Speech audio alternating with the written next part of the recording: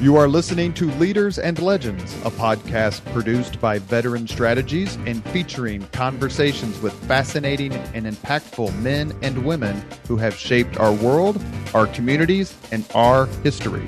My name is Robert Vane, Principal of Veteran Strategies, and your host for our discussion.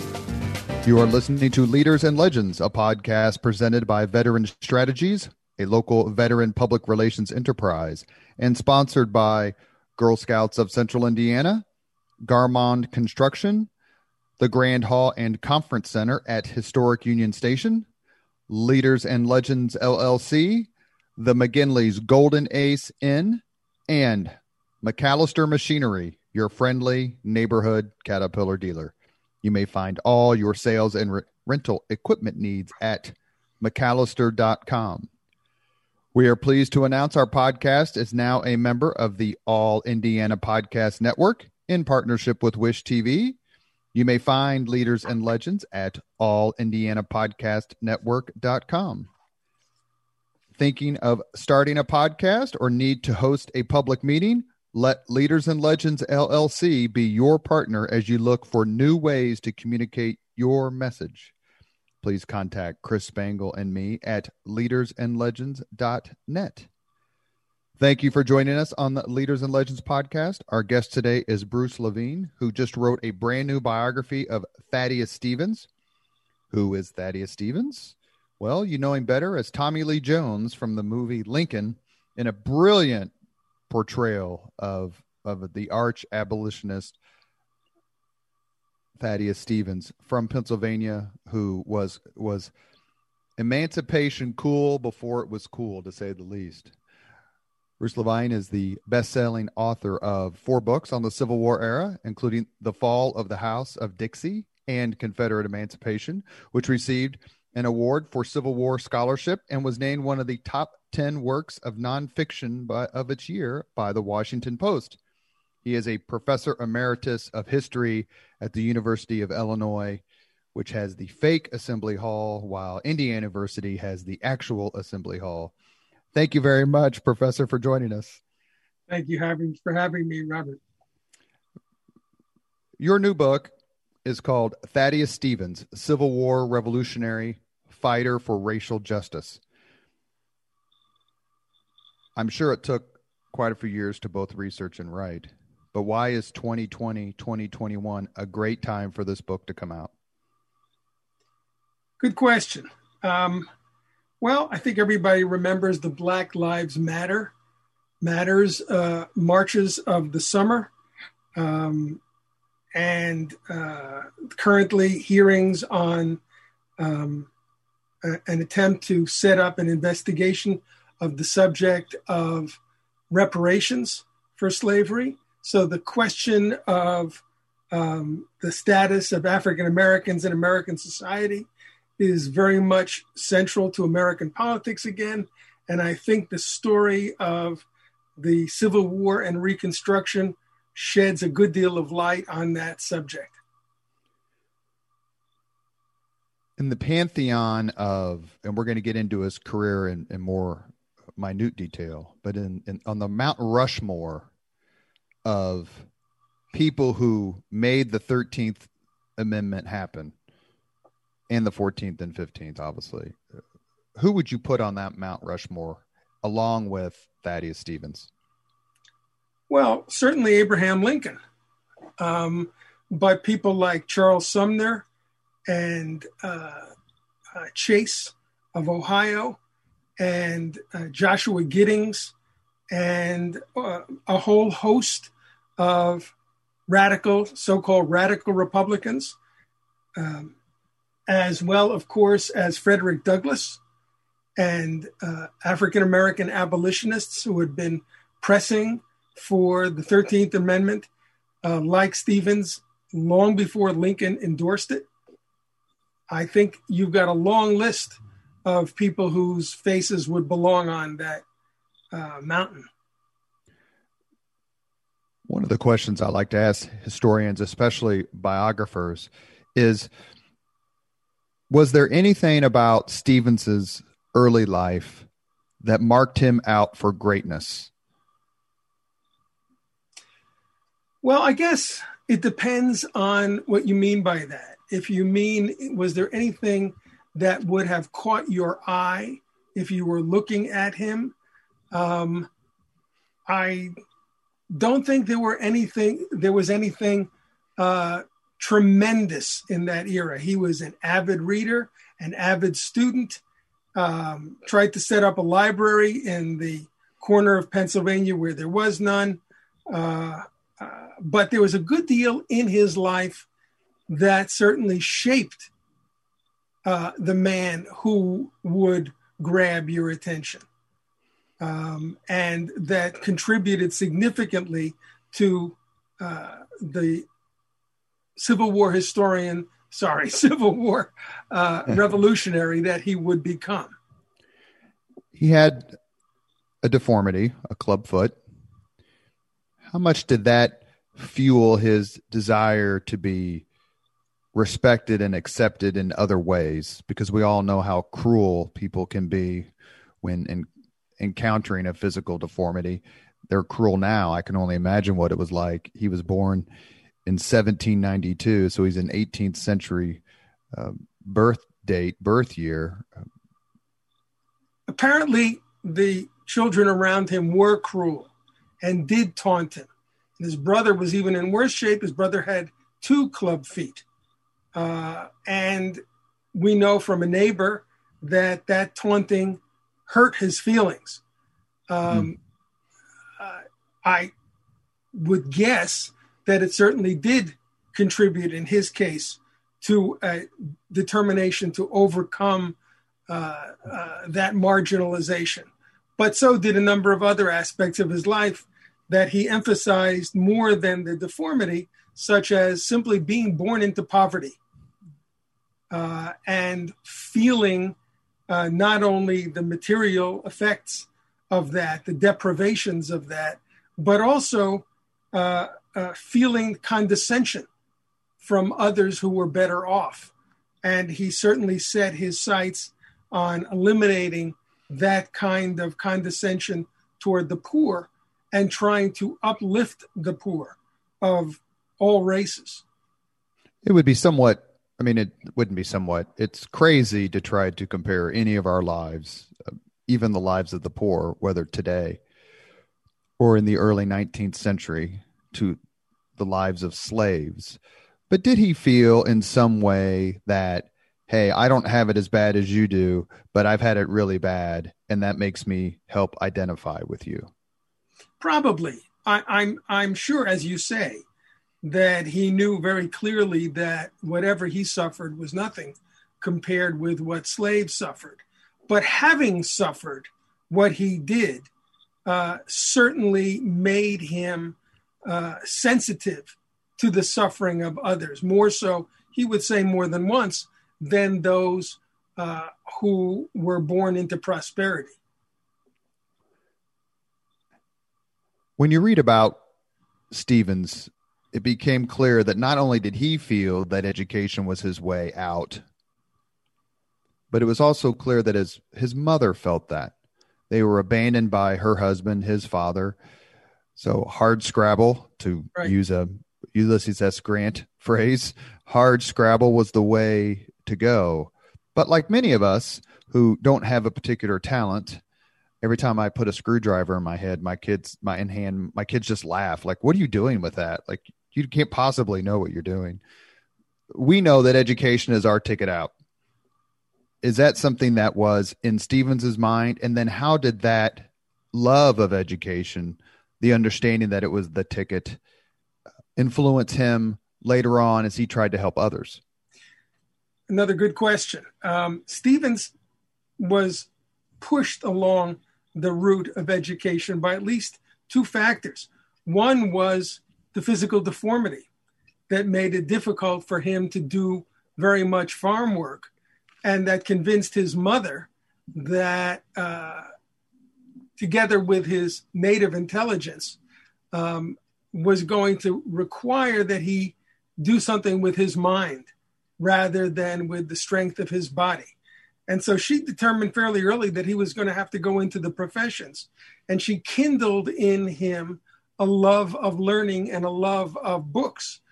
And that kindling produced quite a flame. So he became a very avid reader and a very hardworking student. And later on in life, but not very much later, when he joined the Pennsylvania legislature, he played a key role in advocating the preservation of a newly created system of public education in that state. And it took quite a bit of doing to defend that new system because there was a great deal of opposition to it. And Stevens spoke often, both in the legislature and in the subsequent state constitutional convention, about the importance of education in opening up avenues of opportunity, especially to the poor. He became an attorney, which obviously was different then than it is now. But it wasn't long. I find it fascinating. He lived in Gettysburg, and there's a great story about when the Confederates attacked it in July of 63, July of 63, that they targeted one of his foundries. I'll ask you about that in a second. But while in Pennsylvania, he caught the political bug. What drove him to go that route? Because as much as we like to think 21st century politics is rough and tumble, it, in my view, doesn't hold a candle to what people had to put up with in the early to mid 1800s. Well, on that subject, and on the subject of handling the rough and tumble, Thaddeus Stevens was a tough cookie and had the ability to dish it out as well as take it. And so I'm quite sure that the prospect of being attacked would not have made him bat an eyelash. But Thaddeus Stevens had goals of transforming the country. And that could only be done, he believed, through politics. He wanted to democratize the United States to a much greater extent than it was already democratic.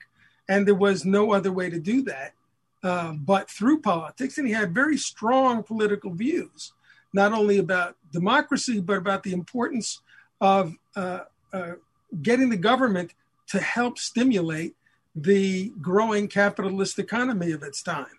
And he was of the opinion that the growth of that economy required active government support, just as he believed that making opportunities available within that economy to those born into poverty also required government intervention.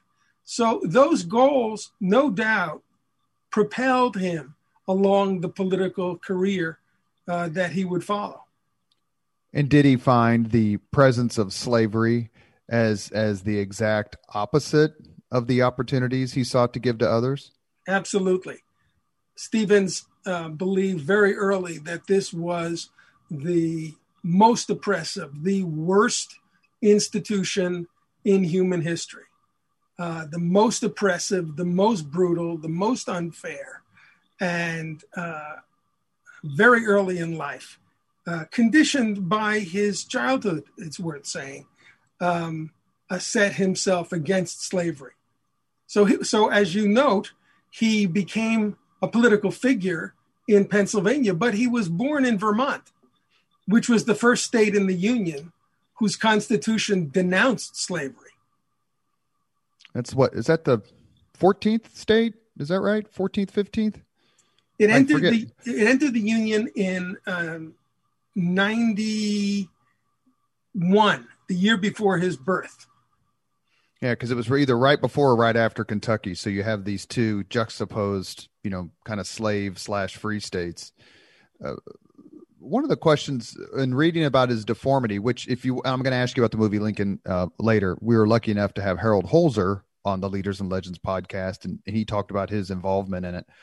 But they, in the movie, you notice that he limps, or clearly had a deformity, which they didn't show, that he limps. And one of the first, when I started reading about the Civil War 30 years ago, one of the first words I encountered that I didn't know This was pre-internet, so you had to actually go look up this big word in a giant dictionary. And the word was dyspeptic, which means grouchy or grumpy, because of dyspepsia, which is a stomach ailment. And I read that word as it was being used to describe multiple times Jefferson Davis, who just always seemed grumpy and bitchy and mad. And it made me think, when reading about Stevens, was his deformity a driving force in establishing his personality, not just his willingness to fight, not just his views and his sense of compassion, but was he just mad all the time because of his leg? I don't think he was mad all the time, but I think he had developed an early reflex of defensive offense. He must have, judging from what he became, developed an early determination not to put up with guff from others, probably deriving, at least in part, from the subject of his deformity.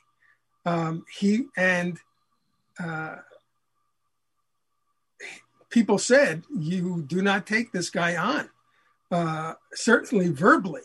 One congressman says that I just as soon wrestle with a porcupine as argue with Thaddeus Stevens. Stevens also developed himself physically despite his deformity, so that he was physically well-developed individual and probably capable of handling himself physically as well. But I think this had to have contributed, as you suggest, to this combativity. One of the problems, though, that we have with studying someone like Stevens, as with Lincoln, is there's no diary. And so it makes it difficult to read his inner life. There's very little memoir type material. And Stevens' handwriting was one of the worst I have ever seen. And his correspondents complained about it too. How do you expect me to read this? And so even reading his letters is quite a chore. So penetrating into his psyche is a major problem.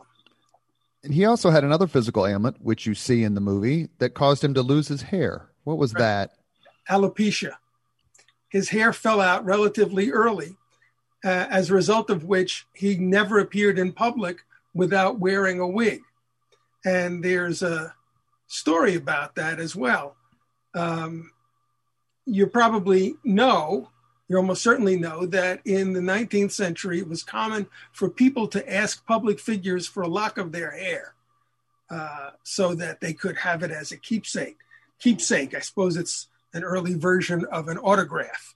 So one woman came up to Stevens at one point in his life and asked for a lock of his hair. And he took off his wig and said, "You may have them all, madam."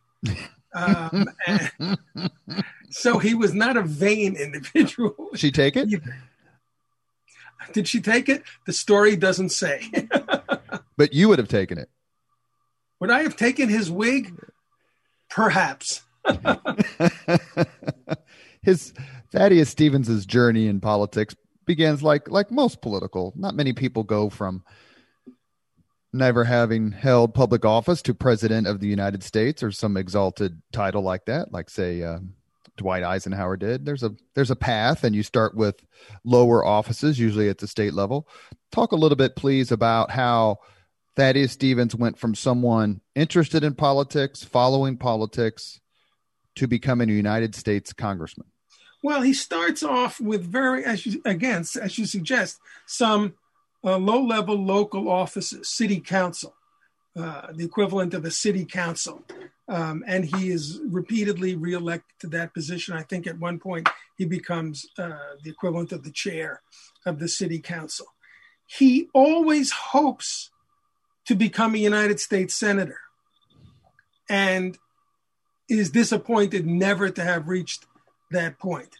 But he does make his way into the House of Representatives. Well, first of all, the Pennsylvania House of Representatives, and he joins and helps to form the Anti-Masonic Party, which is a very strangely named political party, which, however, had a good deal of political influence in the first few decades of the 19th century. And it is strong both in his native state of Vermont and, as it happens, in his adoptive state of Pennsylvania. And it is as the candidate of this long forgotten party that he really begins to make a name for himself in the state legislature. And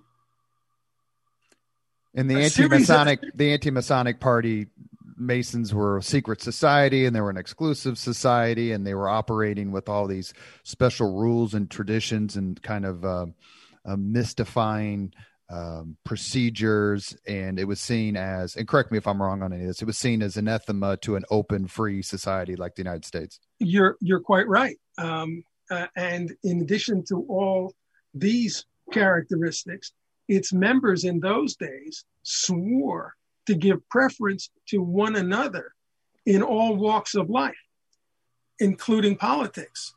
And so this was seen as by people, not only Stevens, but John Quincy Adams and a number of other prominent individuals, as a real threat to the survival of political democracy. If there's a secret society whose members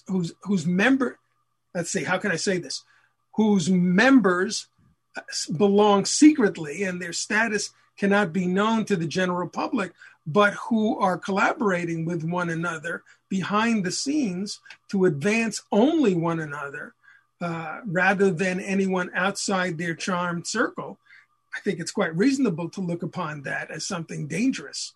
Did he ever try to join, and why was he rejected? He did not try to join.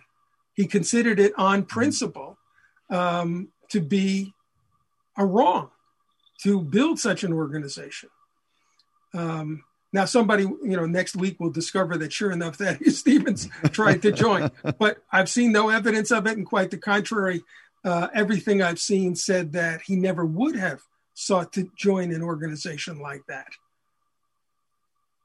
But a series of political parties collapsed underneath Stevens, starting with the Anti-Masonic Party, whose success is so great, by the way, that eventually it goes out of business for want of a constituency, at which point he moves over to the Whig Party, which with the Democratic Party was one of the two major political parties contending for power locally and nationally in the middle of the 19th century. And then the Whig Party in the 1850s breaks up. And it's at that point that he sets out to build the Republican Party, along with the cast of characters with whom we're familiar. He had, before we get to the time in Congress, it's fair to say he had a relatively successful political career, despite the fact that he took some pretty tough stances. In other words, wasn't scared to be outspoken on issues that made people uncomfortable.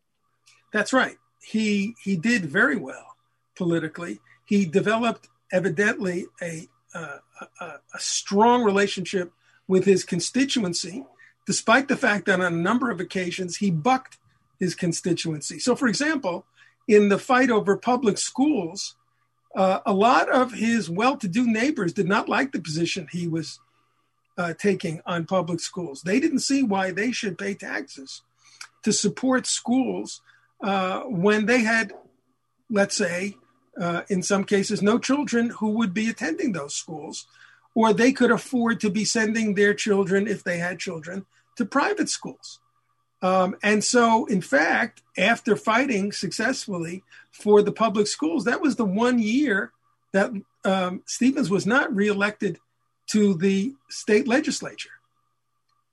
So he could feel consequences of going against his constituency. And in 1850, when he opposed the Compromise of 1850, a sectional compromise between North and South that included a new law strengthening the ability to capture so-called fugitive slaves, when he vigorously opposed that compromise, the Whig Party refused to renominate him for the House of Representatives. So he was prepared to suffer the consequences of taking unpopular positions, or positions at least unpopular with his given political party. But once he joined the Republican Party, he was never denied renomination again and was never denied re-election again. He had found a vehicle that fit his politics much better than any earlier one had done.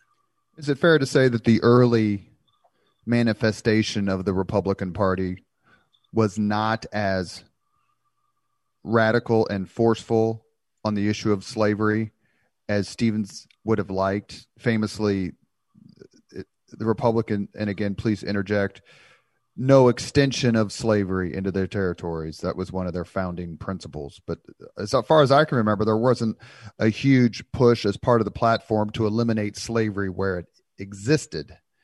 No, there wasn't. Stevens subscribed to a view of the Constitution at that time, which was extremely widespread, that said that under the Constitution, the federal government does not have the right to abolish slavery within the states. And Stevens, prior to the Civil War, did not try to use the federal government to abolish slavery within the states. But he fairly early advocated something that eventually comes to be called the denationalization of slavery, which calls upon the federal government to use all of its power, wherever that power exists, to ban slavery. So that's not only in the territories, but also in Washington, D.C., in the territorial waters, in all federal forts and federal military installations in general, and even in the interstate slave trade, the buying and selling of slaves across the state borders. And he also opposes the operation of the fugitive slave law. None of those things appear in the platform of the Republican Party of 1856, the first national campaign that the Republican Party wages. It simply calls for the abolition of slavery in the territories. And Stevens considers that, for the first time, an adequate anti-slavery platform to join. It's worth saying that he refused to join earlier and more radical versions of an anti-slavery party. He refused in the 1830s to join the Small Liberty Party, and in the late 1840s to join the so-called Free Soil Party, which had a platform very similar to what the Republicans eventually adopted, because he thought they were too small to do any good. They were too small to win enough votes to change anything important. It's only in the 1850s that he, like a number of others with a similar outlook, decide that now is the time to put all our chips on the subject of slavery, to build a party that is primarily devoted to the crusade against slavery. And the attempt to prevent its expansion into the territories, they all view as the thin edge of the wedge. Years later, during the Civil War, when people were trying to figure out if Ulysses S. Grant was a Republican or Democrat, he once said, when asked about his vote for president, that in 1856, he voted for James Buchanan because he didn't know him and against John C. Fremont because he did. How important was personality back then, and how close did it come on more than one occasion to physical confrontation as tensions rose solely over the issue of slavery? Well, the first question I find hard to answer. How important was personality? I don't think that it was as important as it is today. because most voters never laid eyes, for example, on presidential candidates in those days. I think it would have been perfectly possible for presidential candidates in most of that era to walk through a town 3 states away and not be recognized. There was not only, of course, no television, there was no radio, there was certainly, of course, no internet, but even newspapers could not carry photographs because the technology did not yet exist for transposing photographs into print. So the best you could do was carve an engraving based on a photograph and use that in a newspaper. So if you couldn't even lay eyes on somebody, it would have been hard for most people to form a political allegiance based on an acquaintance with the candidate's personality.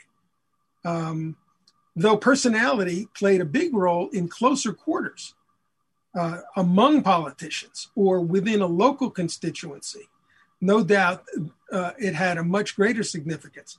On the second part of your question, there was a great deal of violence and threat of violence in the Congress and in the Senate as the Civil War approaches.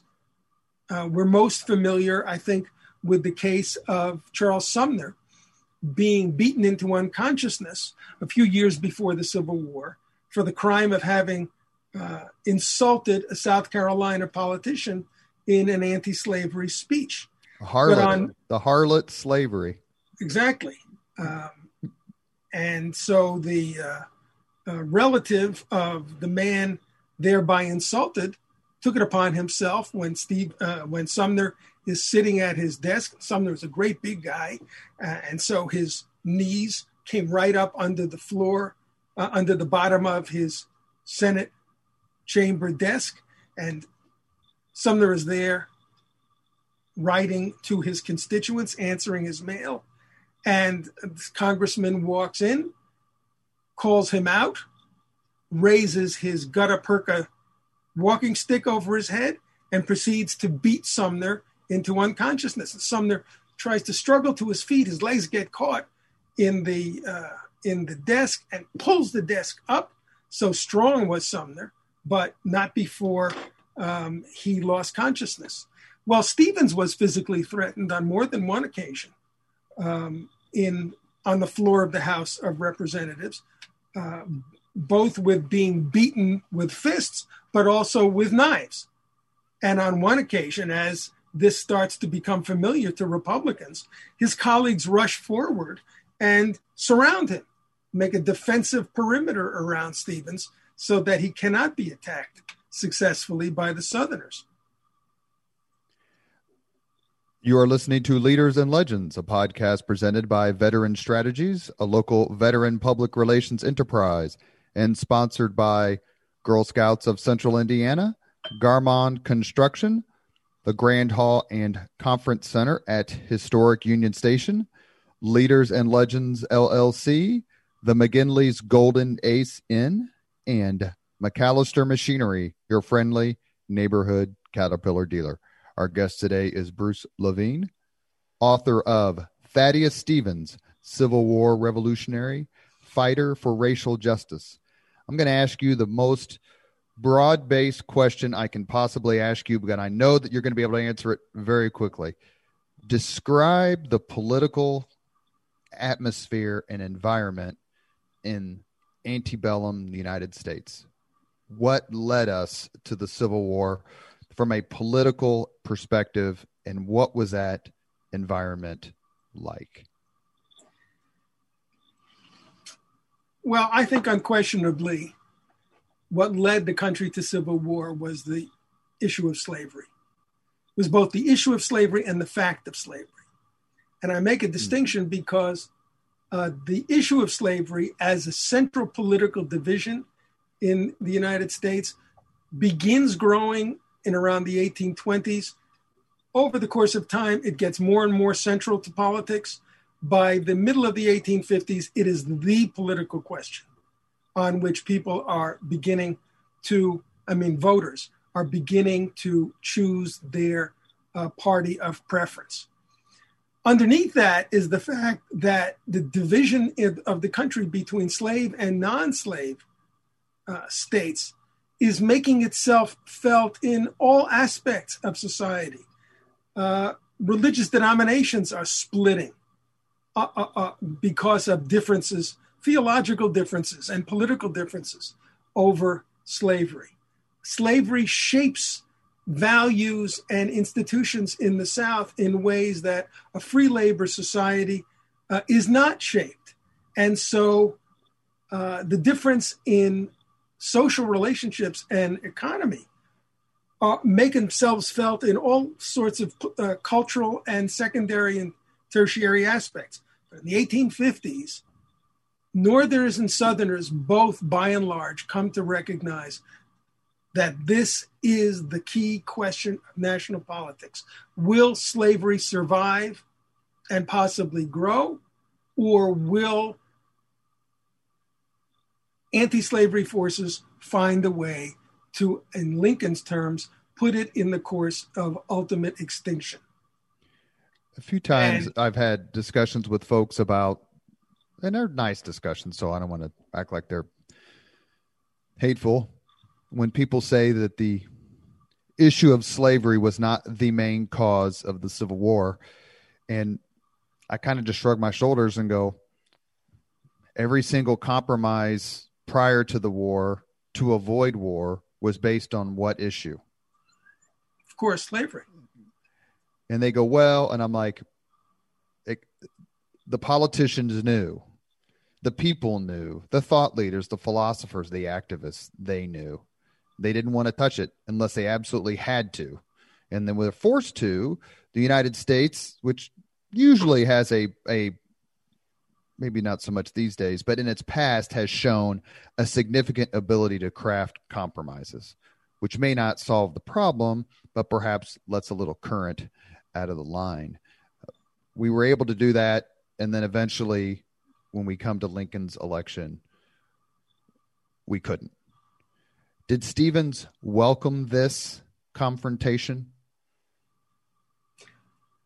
Well, he certainly welcomed, to use that word, confrontation over slavery. He did not welcome disunion. He did not welcome war. Stevens would have liked to see the Republican Party victorious and the Republican Party begin to implement a program to do away with slavery. And he was slow to draw the sword, figuratively speaking, even as secession began at the end of 1860. So he was not looking forward to what he already anticipated was going to be a bloody war if it came to that. But once the war began, it was something else entirely. Is it fair to say that there were some abolitionists who just said, well, let them go. Let the South go? Well, there were some who said that, and there were some non-abolitionists, but people who opposed slavery who said that. Horace Greeley, the editor of the New York Daily Tribune, which was whose weekly issue circulated widely through the Midwest. It was a very influential paper. Famously said, "Go, my errant sisters, go on your way." And Stevens and others, and eventually had no intention of allowing that to happen. Neither did Lincoln. It would have meant tearing the country in half. Set aside the fact that it would have condemned the slaves to slavery for an indefinite future. It would have, Republicans were convinced, put the country as a whole on the course of ultimate extinction. Because once cutting the country in half that way, they felt sure that would not be the end of the splitting. Lincoln's election in November of 1860, leads to the secession of South Carolina. I think it's December 20th, 1860. Then the war then other states start to secede. And then you have the first Fort Sumter is in April of 61. Then you have Battle of Bull Run, which is July 21st, 61. So the events happen pretty quickly, one right after another. Did Stevens understand earlier than most because of his time in Congress, that this war was going to be a long one, a bloody one? Absolutely. There were, and in this respect, he saw further than many of his colleagues. People on both sides of this war initially thought it was going to be a short war. Both sides underestimated the other's commitment to winning this war. And both sides underestimated the other's ability to wage war. And that was certainly true on the Union side. And Stevens was unusual in saying, this is not going to be quick. And this is not going to be easy. As he says later on, our officers are no better than theirs. Our soldiers are no better than theirs.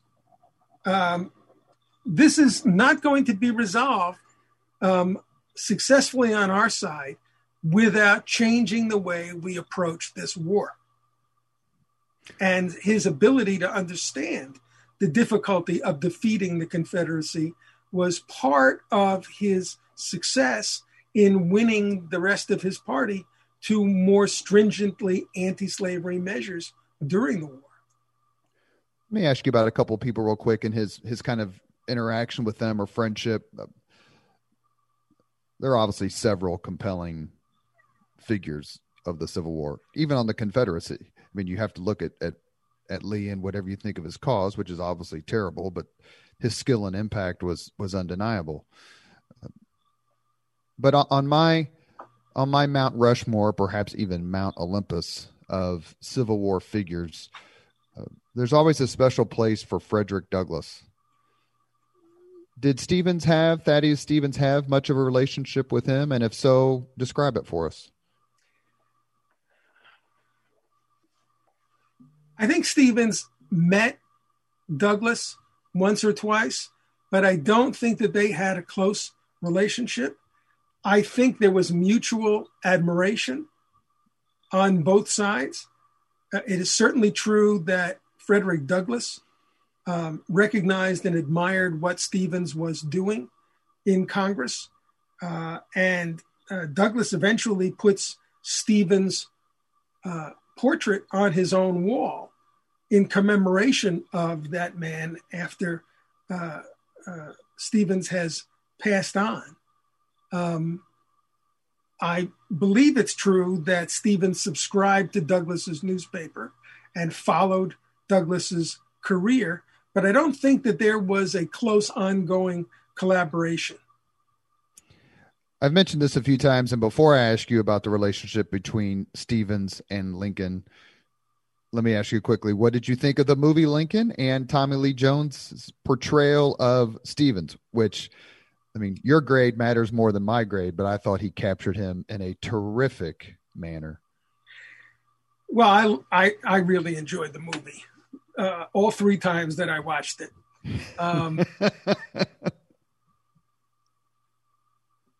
I thought, and I like Tommy Lee Jones a great deal.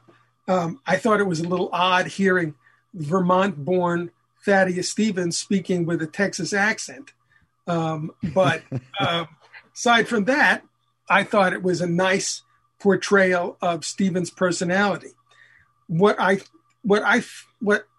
did not like was what was, in my opinion, a portrayal of Stevens as so stubborn and so extreme that he created a problem for the achievement of the 13th Amendment, and that only Stevens' supposed backing away in public on the floor of the House from his own so-called extreme views made it possible to pass the 13th Amendment. As I said earlier, I think that's a misrepresentation of what takes place in that scene. Stevens was not quieting his own views, but rather was enunciating his views. And the film does not say, but which was true and important, Thaddeus Stevens was calling for what becomes the 13th Amendment a full year before Abraham Lincoln endorses the idea of such an amendment. So Stevens is more the author of that amendment than Lincoln was. There's a line in the movie which is a direct quote, but please disabuse me of this assertion if it's wrong. But there's a line in the movie in which Tommy Lee Jones says, "The greatest measure of the 19th century was passed by corruption, aided and abetted by the purest man in America," meaning Abraham Lincoln. I think that's an accurate quote. It's important to remember, though, why the arm twisting and log rolling was necessary to get the 13th Amendment passed when it was passed. In fact, the Republicans at the end of 1864 had just won a series of elections to Congress. And in the newly seated Congress, which would not yet take its seat until a few months into 1865, they would by themselves have had enough votes to pass the 13th Amendment. But Lincoln wanted it done right away. He wanted it done by the sitting lame duck Congress, which the Republicans did not yet control by a large enough margin to pass it. And so it was necessary to resort to these particular measures that are shown in the movie. Well, I think from a historical point of view, excuse me, seem to be going through adolescence here. From a historical point of view, that was a done deal once the Republicans had swept the 1864 elections. So if that Congress had not passed it, the next one certainly would have. I alluded to it earlier, the relationship between Lincoln and Stevens. There's a great scene in the movie where they're like in some kitchen or some basement. And they're kind of going back and forth where Lincoln's talking about his plan for Reconstruction. Stevens had a much more harsh plan for Reconstruction. You know, there were so many, it came out in the book Team of Rivals, but those of us who have studied the Civil War for, decades, for a long time, have read about it, know how little Lincoln was esteemed as he came into the presidency. He was a compromise candidate at the convention among many people. He certainly was a compromise presidential election winner. There were 4 people in the presidential election of 1860. He certainly would have lost if the Democrats would have been unified, if my math works, but maybe I'm not remembering correctly. But clearly the Constitutional Union Party and all the other things that sprang up in 1860 helped cause his election. But as Lincoln moves on through his term, through his time as president, you can see the admiration of people like, for example, William Seward grow, that this man is the right man to lead us. Did Stevens have that same evolution, or did he become more and more upset with Lincoln as Lincoln wanted a softer peace? I think Stevens remains critical of Lincoln throughout Lincoln's presidency. That does not mean that he failed to recognize Lincoln's positive attributes. He said more than once that he thought this was there was no more honest individual on the face of the earth, or words to that effect. But he thought Lincoln was too slow in moving in the direction of slavery and equal rights. When the Emancipation Proclamation is declared, Stevens is ecstatic. When, contrary to many worries, Lincoln enacts or finalizes the Emancipation Proclamation on the first day of the new year of 1864, Stevens is thrilled and praises the proclamation and calls for its vigorous enactment. Wherever Lincoln takes a step forward, Stevens applauds. Where Lincoln fails to move forward, Stevens either criticizes him publicly or grumbles privately among members of his party. If you were making a list of the most hated men by the South, by Southerners during the Civil War, with the caveat that number 1 may just actually be Jefferson Davis, but that's a whole nother podcast. Where would Stevens rank in terms of just being absolutely loathed as a black Republican by the staunchest defenders of the peculiar institution? He ranked pretty highly.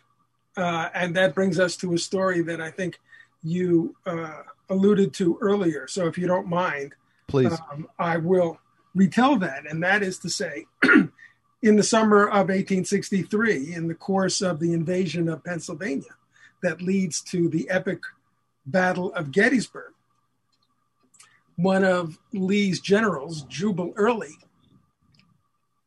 makes a determined visit to an ironworks owned by Thaddeus Stevens and has those ironworks burned to the ground.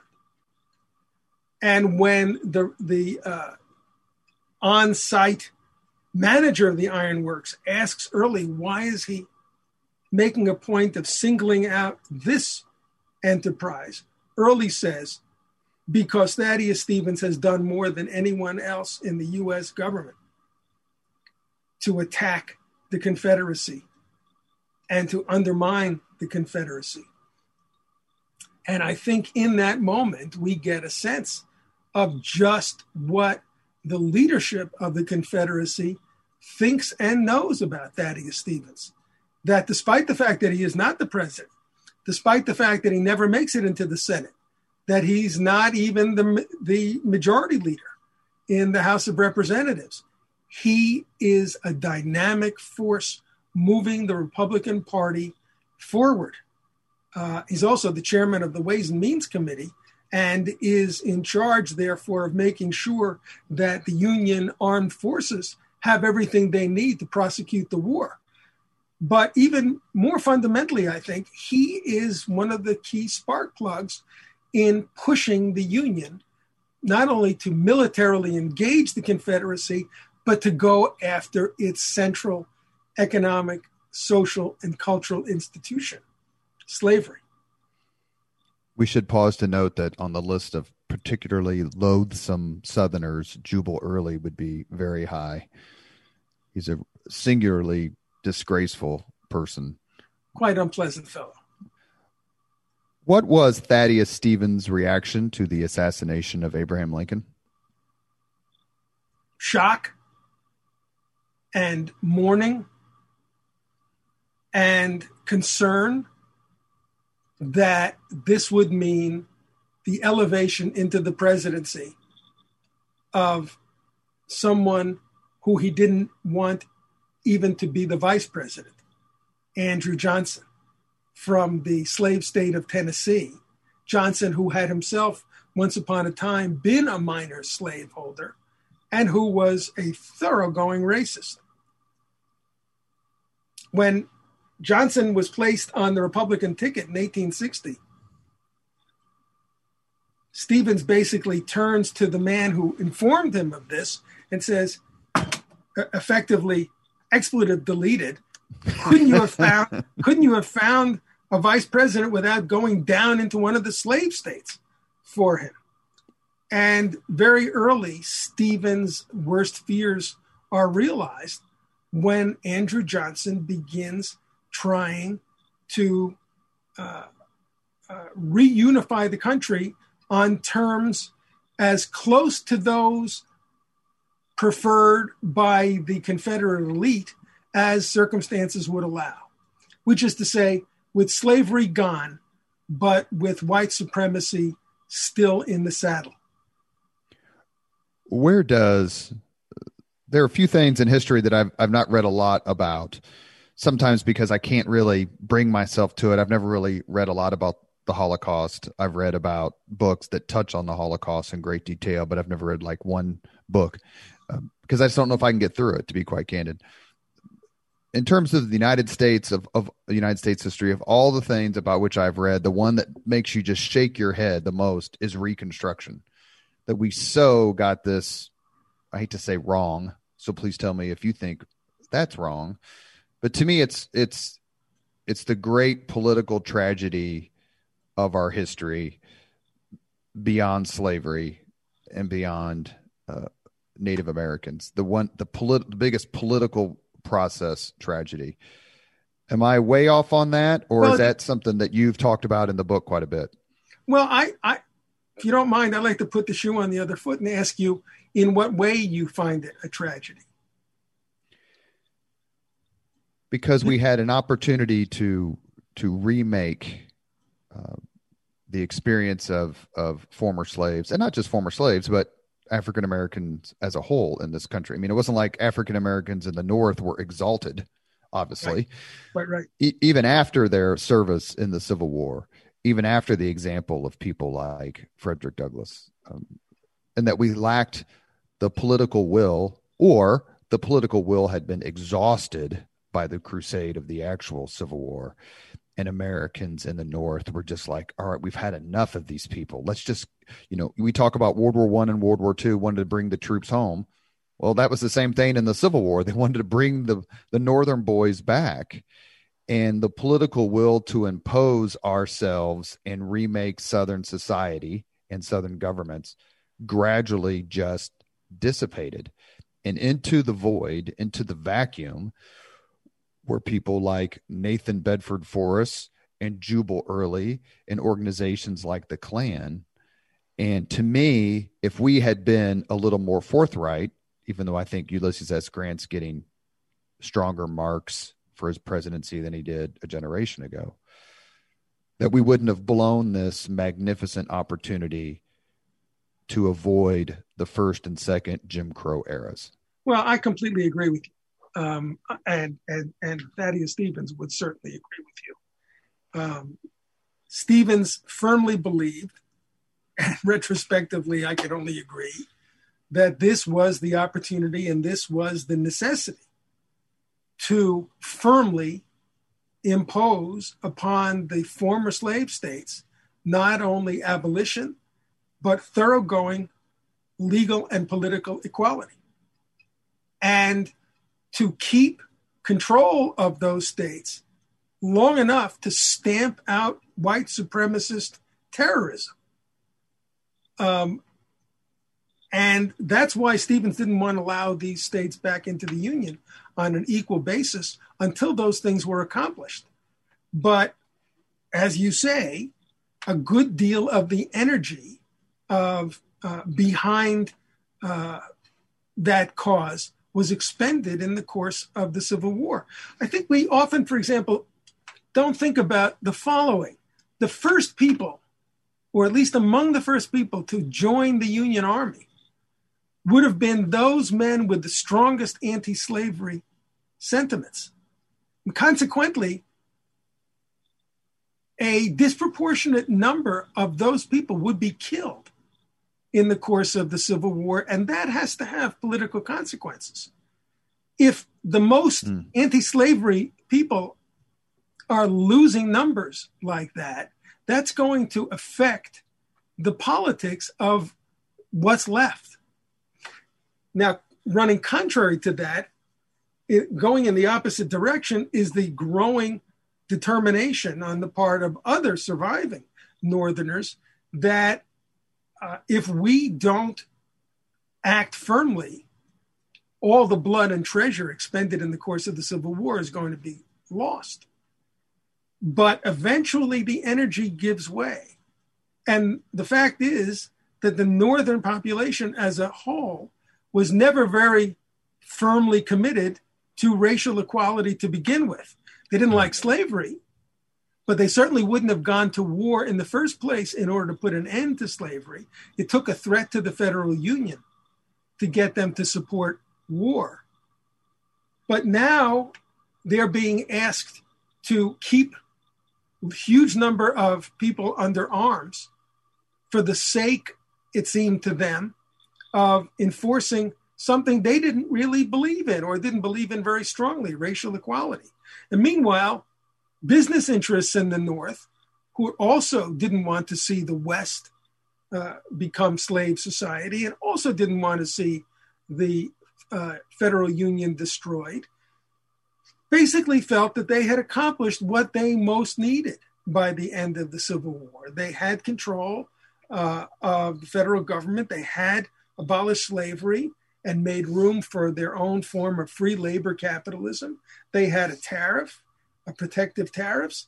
They had federal support for a transnational railroad, et cetera, et cetera, et cetera. Their commitment to continuing the fight for racial equality in the South was ebbing very quickly.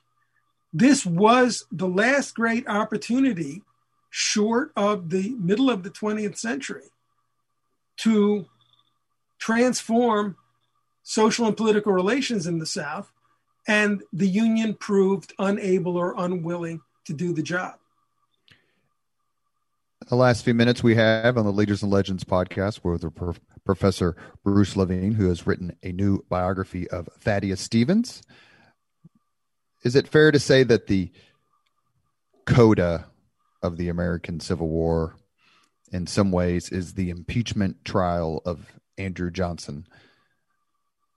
If so, or please say that there's something else that you would put in that category. What was Stevens's role in that before his death in 1868?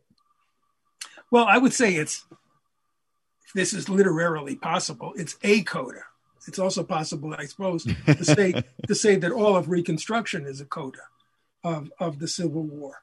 But Stevens becomes convinced that Andrew Johnson is indeed a major obstacle to doing what needs to be done in the South. And I think it's clear that he's right. Andrew Johnson is happy to see slavery abolished, but past that, he is giving the old elite of the South virtually free rein. Having been forced to give up slavery, the South is passing very strongly discriminatory legislation called the Black Codes in the South that deprive the former slaves of most of their legal and all of their political rights, and are enforcing white supremacy with acts of terror. The Congress passes laws to try to hold that back and place the South under military control for a while. Andrew Johnson starts replacing the firmest generals with generals who are willing to allow the Southern white leadership greater leeway. In other words, getting in the way of implementing Reconstruction. So Thaddeus Stevens joins forces with other Republicans calling for the impeachment of Andrew Johnson. And the House, as you know, does indeed impeach Andrew Johnson. And the House takes the case to the Senate. Thaddeus Stevens is one of the House's impeachment managers. They make a strong case, but they fail by the slimmest of margins to obtain the supermajority vote that they needed, because the moderate wing of their own party will not go along with removing Johnson from office. And so the impeachment process does not culminate in Johnson's removal. And I am way searching my memory here. If Johnson had been removed, would the president have been Schuyler Colfax, the Speaker of the House, who was from Indiana, later vice president under Grant? Well, I think not, because I think it would have been Benjamin Wade. From Ohio, the radical senator. And that's one reason why the moderate Republicans don't want to impeach Johnson, because they don't want a radical like Wade to get that kind of political power. We end all Leaders and Legends podcasts with the same 5 questions to everyone. Professor Levine, are you ready? They're harmless, I promise. Didn't anticipate this. Okay, let's go. What was your first job? Working on the back of a garbage truck. What was your first concert? Playing a cello at my own graduation. What was your first concert where you saw someone we may have heard of? Gladys Knight and the Pips. Love it. That's a first. Number 3, if you could suggest any book for someone to read, which book would you recommend? Wow, that is a tough one. The last 3 are tough for historians. I apologize. James McPherson, Battle Cry of Freedom. It was my textbook when I was an undergrad for my Civil War class. You had a good teacher. Number 4, if you could witness any event in history, be there as it happens, which event would you choose? Passage of the 13th Amendment. Last question. If you could have dinner with anyone living today, 2 hours, completely off the record, whom would you choose?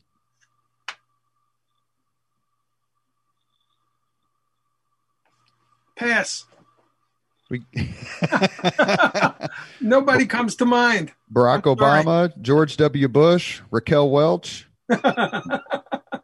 I'm sorry. I'm just flubbing this, but I can't think of a single individual who I would most want to sit down to dinner with. Isn't that sad?